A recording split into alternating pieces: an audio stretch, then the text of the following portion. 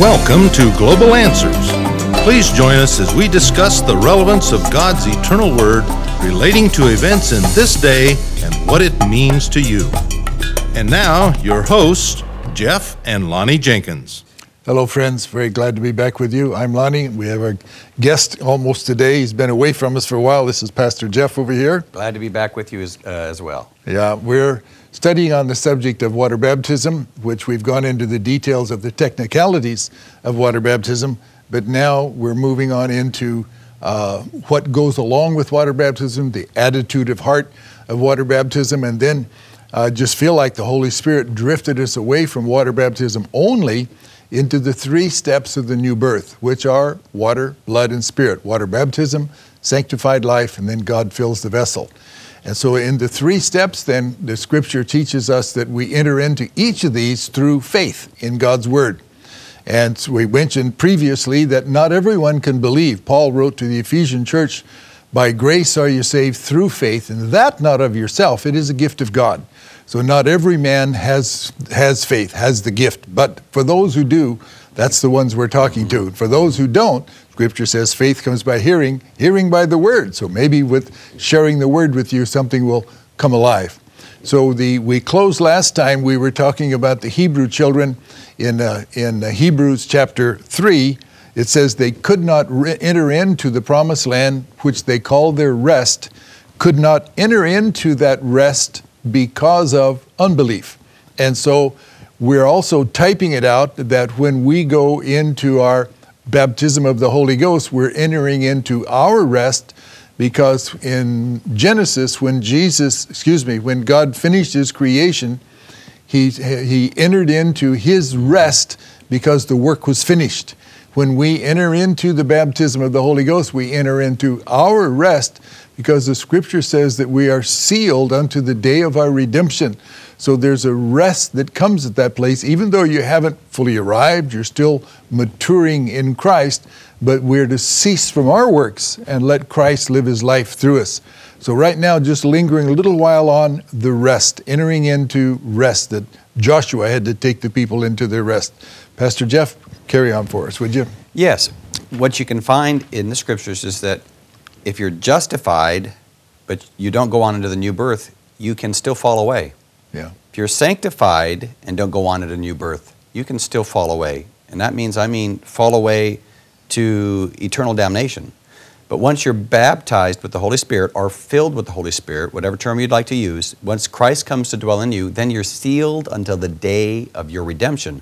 You can never fall away from that. That's the true understanding of eternal security. Once you're born again, you're eternally secure. Born again isn't just accepting Jesus as your Savior. That's just the beginning. You got to go on to receive the Holy Ghost. In Acts 19 it says, "Have you received the Holy Ghost since you believed?" Not when you believe, since you believe.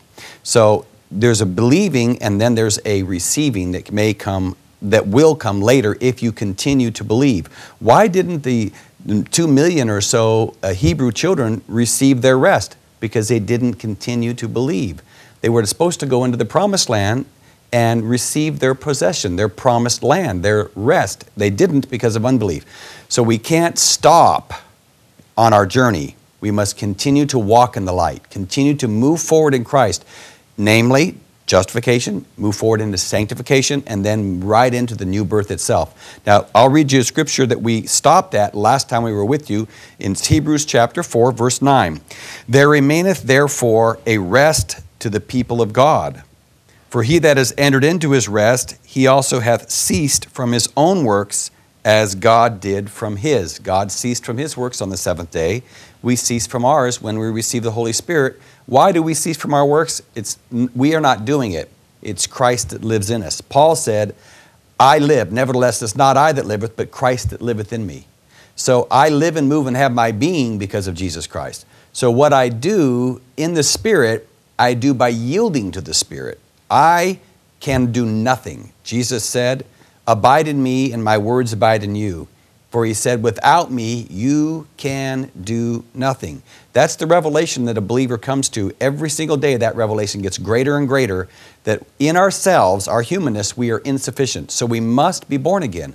Christ must come and dwell in our hearts. Christ must come and live His life out through us. If I had a spirit of another man living in me, another person, a criminal, whatever it might be, then I would do the acts of that criminal. But if I have the Spirit of Christ living in me, then I'm going to live out the life of Christ. I want Christ's Spirit living in me, then I must yield to the Spirit that lives in me, because my flesh is contrary and will always be an enemy of God. Remember this now. You're born again on the inside. The flesh will always be an enemy. Now, let's go on and look at this. Verse 11, let us labor, therefore, to enter into that rest, lest any man fall after the same example of unbelief. Strive past the obstacles of unbelief. Strive past the obstacles of sin, the flesh, the world, the devil. Strive past the obstacles of temptation. You will always be tempted. Just remember that. You'll always be tested. What happened to Jesus after He was filled with the Holy Spirit in John chapter 4? What happened with Jesus? Jesus, the Bible says, immediately came out of the water and was tempted of the tempter for 40 days and 40 nights. Will you be tested after you receive the Holy Ghost? You bet you will. You'll be tested and purged and tried. Now, it goes on to say then, verse 12, for the word of God is quick and powerful and sharper than any two-edged sword, piercing even to the dividing asunder of soul and spirit and of the joints and marrow, and a discerner of the thoughts and intents of the heart. What brings the birth? What allows the light to go past the flesh and past the spirit and strike the soul? The Word. The Word. Stay in the realm of the Word. The Bible says you're born again by the seed incorruptible, the Word of God which liveth and abideth forever. Let me read that. Let me say that again. You're born again, filled with the Holy Ghost, by the seed incorruptible, the Word which liveth and abideth forever. That's the seed that you're born again by, God's Word. Not watered down soup, not man's theology, not traditions of man. Jesus said, by your traditions you make my word of none effect. Not some ritual that a church tells you to believe. That's not what causes you to be born again. The Word of God, the Bible, you must be in the Word. You must be praying and seeking God. It's a personal walk. You're not saved because you go into a church and become a Baptist or a Methodist or to my church. That doesn't save you. You must meet Jesus Christ personally. He is the Word. Now, to further emphasize how the birth comes, look at the Scriptures in Matthew chapter 13 with me. And notice what the Scriptures say here. Jesus, referring to the Hebrew people that had rejected, the Jewish people that had rejected the gospel, it says of them that they were actually ordained to reject it so that the Gentiles could receive the Word of God. Now, we'll read this together, but notice the secret and the mystery of the new birth here, how to be born again. We've talked about your attitude, but let's watch how the Word, which is the light, that quickens the seed, how this works. Now, I'm reading to you in Matthew chapter 13. The disciples were confounded. They asked Jesus, why do you speak plainly to us, but in parables to the people? And it says in verse 11 of chapter 13, He answered and said unto them, because it is given unto you to know the mysteries of the kingdom of heaven, but to them it is not given. So He would speak to them in mysteries, but He would speak clearly to the disciples. Now, what would the understanding of the Word bring? Conversion, transformation, the new birth. For whosoever hath, to him shall be given, and he shall have more abundant. But whosoever hath not, from him shall be taken away, even that he hath. All right? Therefore speak I to them in parables, because seeing they see not, and hearing they hear not, neither do they understand. So if you hear the Word of God but don't understand it, you can't be born again yet. But if God quickens the revelation of that Word that you are hearing, now you're a candidate for the new birth. Goes on to say, in them, referring to the Jewish people, not all the Jews, of course, many of them did receive, but to the masses they didn't. In them is fulfilled the prophecies of Isaiah, which saith, by hearing you shall not hear, and shall not understand, and seeing you shall not perceive. And this people's heart is waxed gross, and their ears are dull of hearing, and their eyes have they closed, lest at any time they should see with their eyes, and hear with their ears, and should understand with their heart, and should be converted, and I should heal them. What brings healing of the soul? What brings healing of the mind? What brings a conversion?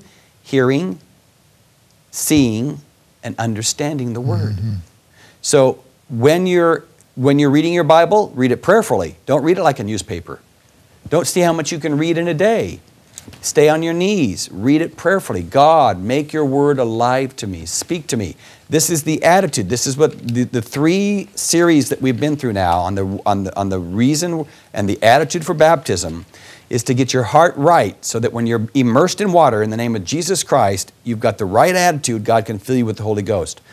They did not receive the Holy Spirit, the Jews, because their understanding was unfruitful. They could not really hear or see the Word of God. And in doing so, they were not converted. But what if you hear, and what if you do see? You will be converted.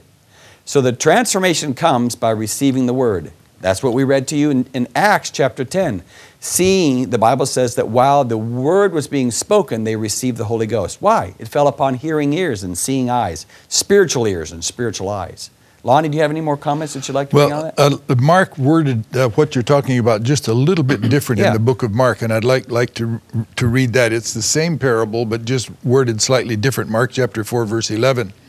And he said unto them, unto you it is given to know the mysteries of the kingdom of God, but unto them that are without, all these things are done in parables, that seeing they may see and not perceive, hearing they may hear and not understand, lest at any time they should be converted and their sins should be forgiven them.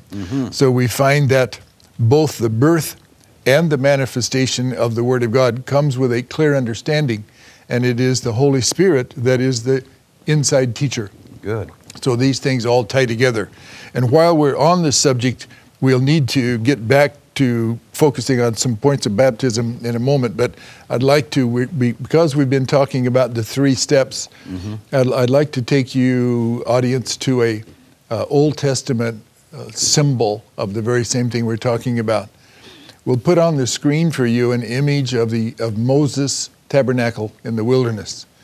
And here we see the tabernacle with its fence around it, and we also see the tents of Israel around that.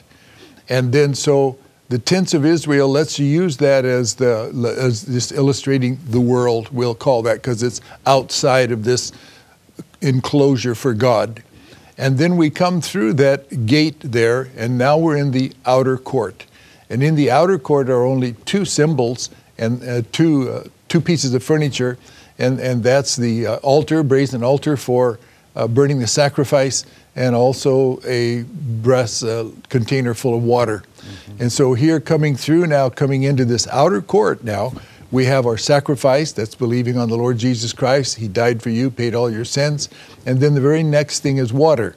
So we've got that, now that's coming, we're typing now, coming out of the world, going in, approaching God. We're not in God's presence yet. You'll notice on the temple now that, in the picture of this illustration, that there's two more divisions yet to go. And so now we go through a little curtain into this second section, and this is called the holy place. And in the holy place is 7 golden candlesticks and a table of showbread and an altar of incense that represents prayer.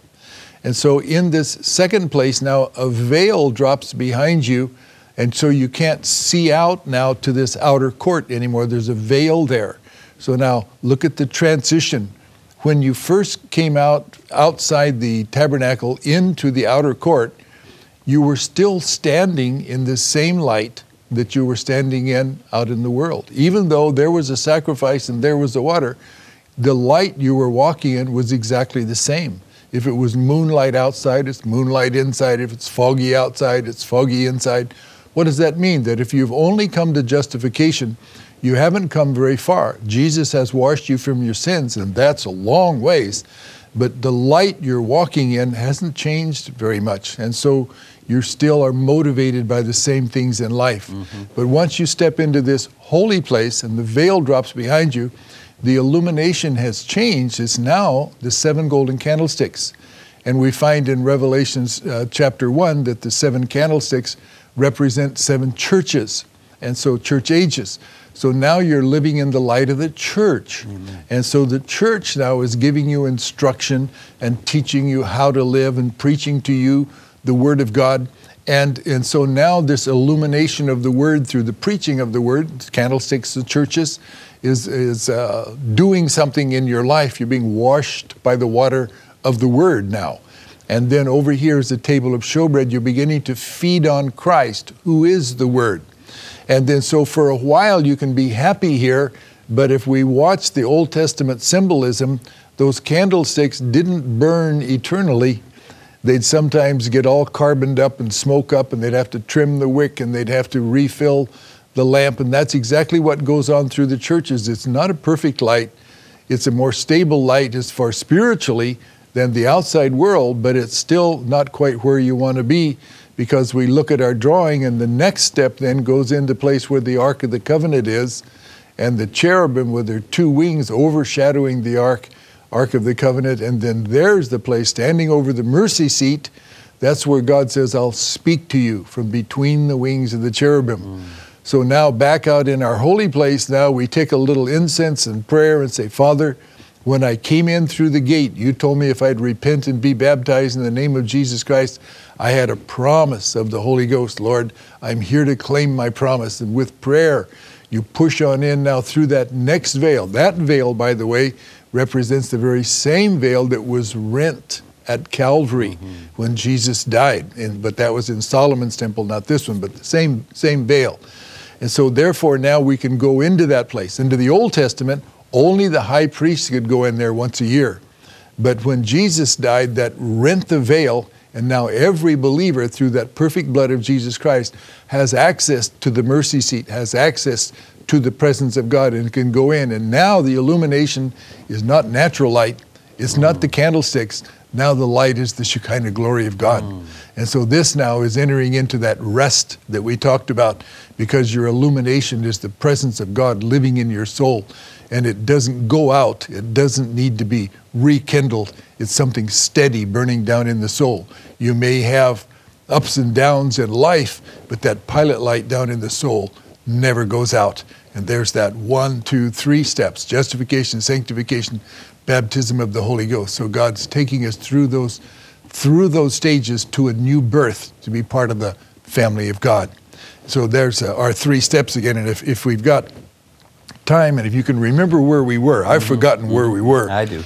You remember? Okay, Yes. well, let's go back to baptism wherever we were and wherever we left it. Okay, we left you talking about the attitude of the heart with regard to the infilling of the Holy Spirit. And we found out that the hearer, the true spiritual hearer, the true spiritual seer, is the person that would become the candidate to receive the Holy Ghost. Those that could not hear or could not see could not be converted, and their sins could not be blotted out. And so what we want is to hear and to see the Word of God. Now, what we want, how can one then be a hearer and a receiver? And we've gone through this, and this is the part I want to emphasize. It's the attitude of the heart. In Matthew, when Jesus was on the Mount of Beatitudes, he was preaching a sermon, and he said, "Blessed are they that hunger and thirst after righteousness, for they shall be filled." So what you need to be doing is hungering and thirsting after righteousness. What's righteousness? The Word of God. You don't go to the pubs. You don't go to the parties with your friends anymore. You don't stay around those old worldly associates. You close yourself in to the presence of God. Get into this Shekinah glory. Get into the holiest of holies. Open up the lid of that mercy seat and you'll find golden manna. You want to feed on that golden manna. That's the Word of God. You'll find Aaron's rod that budded and brought forth fruit in one night. That's life. Once you get into the presence of God, that's where life is. Jesus said, "Abide in me. And if you abide in me and I abide in you, then ask what you will and it shall be done unto you." The word abide means permanently dwell. So you want to begin to get serious about your walk. No longer flirting with the world, living for God. Have you ever thought of the man Enoch? Those of you that know your Bible know that Enoch, the Bible says, walked with God and was not, for God took him. He lived to be 365 years old, and God transported him out of this dimension into his dimension. The reason Enoch was transported, raptured, was because Enoch walked with God. We live in the age that will see the rapture of the church. The word rapture comes from the word raptos, to be caught up. We are the age that will be caught up to meet the Lord in the air. We which are alive and remain shall not hinder them that are asleep, but we both shall be caught up to meet the Lord in the air. Who are the people that will be caught up? Who are those that will be caught away? Those that are now caught away in the Word of God. Those that are now walking like Enoch walked. Enoch was what? He was the seventh from Adam generationally. We are the seventh church age, or we are the seventh from Christ church age-wise. The second Adam. The second Adam. We are the seventh from the second Adam, church age-wise, and Enoch was the second from the first Adam. And so this is the seventh from the first Adam. We are the age that will see the rapture of the church. The Bible prophesies that the generation that sees Israel become a nation, they are a nation today, that generation shall not pass away till all Scripture is fulfilled. There is a group of people on the face of the earth that will be transformed, raptured. How can I be a part of that rapture? Well, you need the resurrection and life living in you. Jesus says, I am the resurrection and the life. He that believeth in me, though he were dead, yet shall he live. So you want to be like Enoch. You want to walk with God and be not. We are the age that will be transformed. Now, there will always be those that will be dissenters and doubters, and some of them may be your own family and relatives. Sometimes it's even a very religious person that you had a lot of confidence in. You find out that his walk isn't really a walk with God, it's just merely a walk with religion.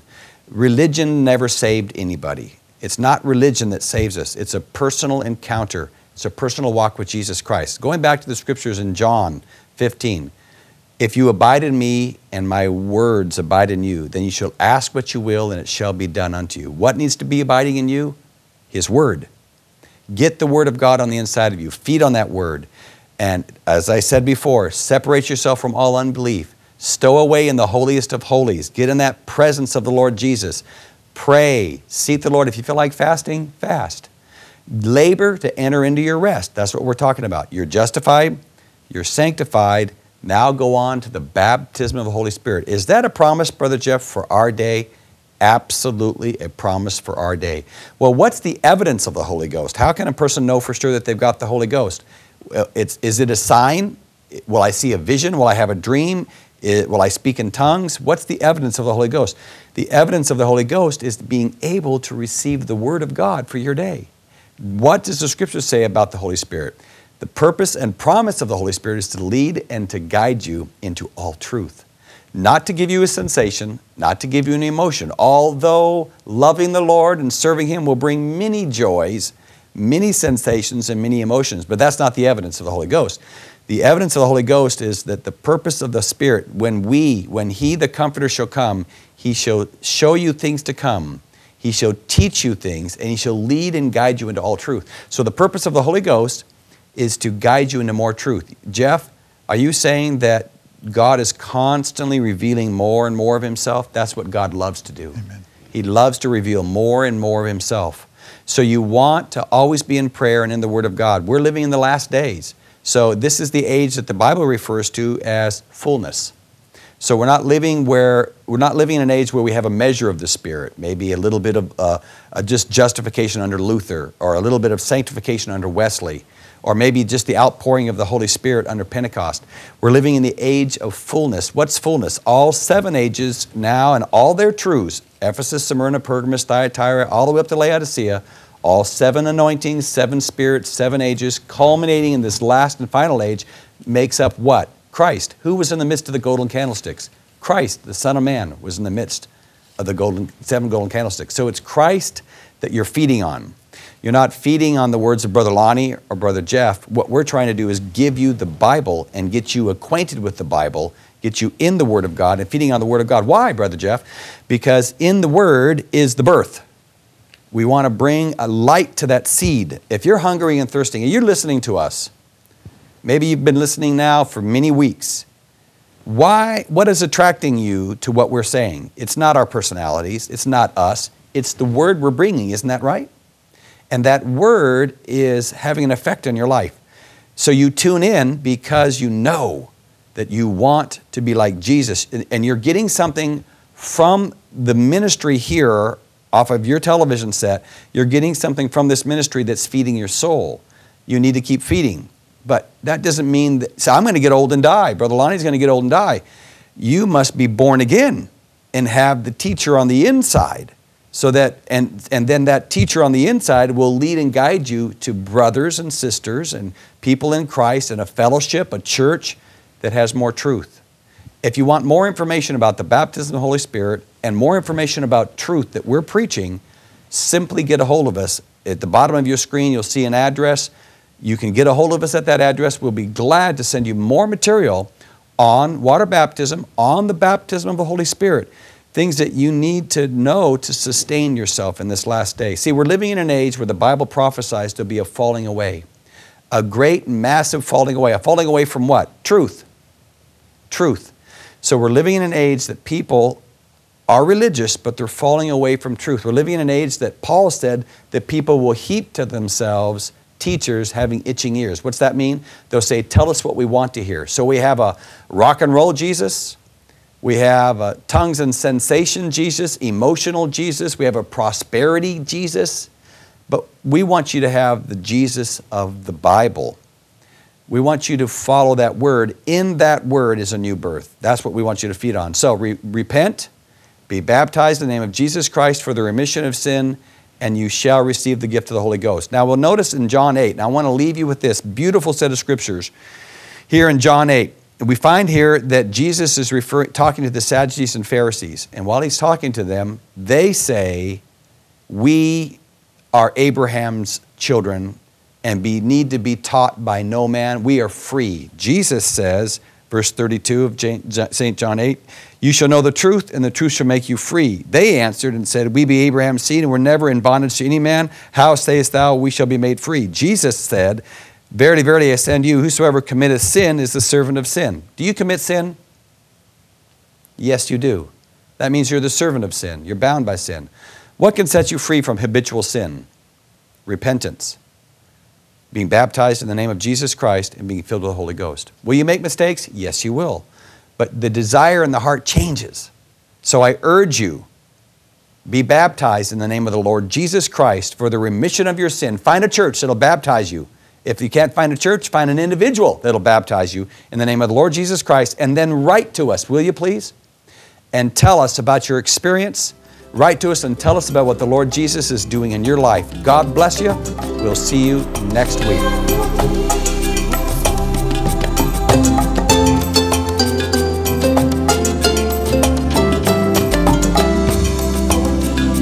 To order a DVD of today's program entitled How to Receive the Holy Ghost, write to this address or visit us on the web at globalanswers.us. Thank you for joining us, and may the Lord Jesus Christ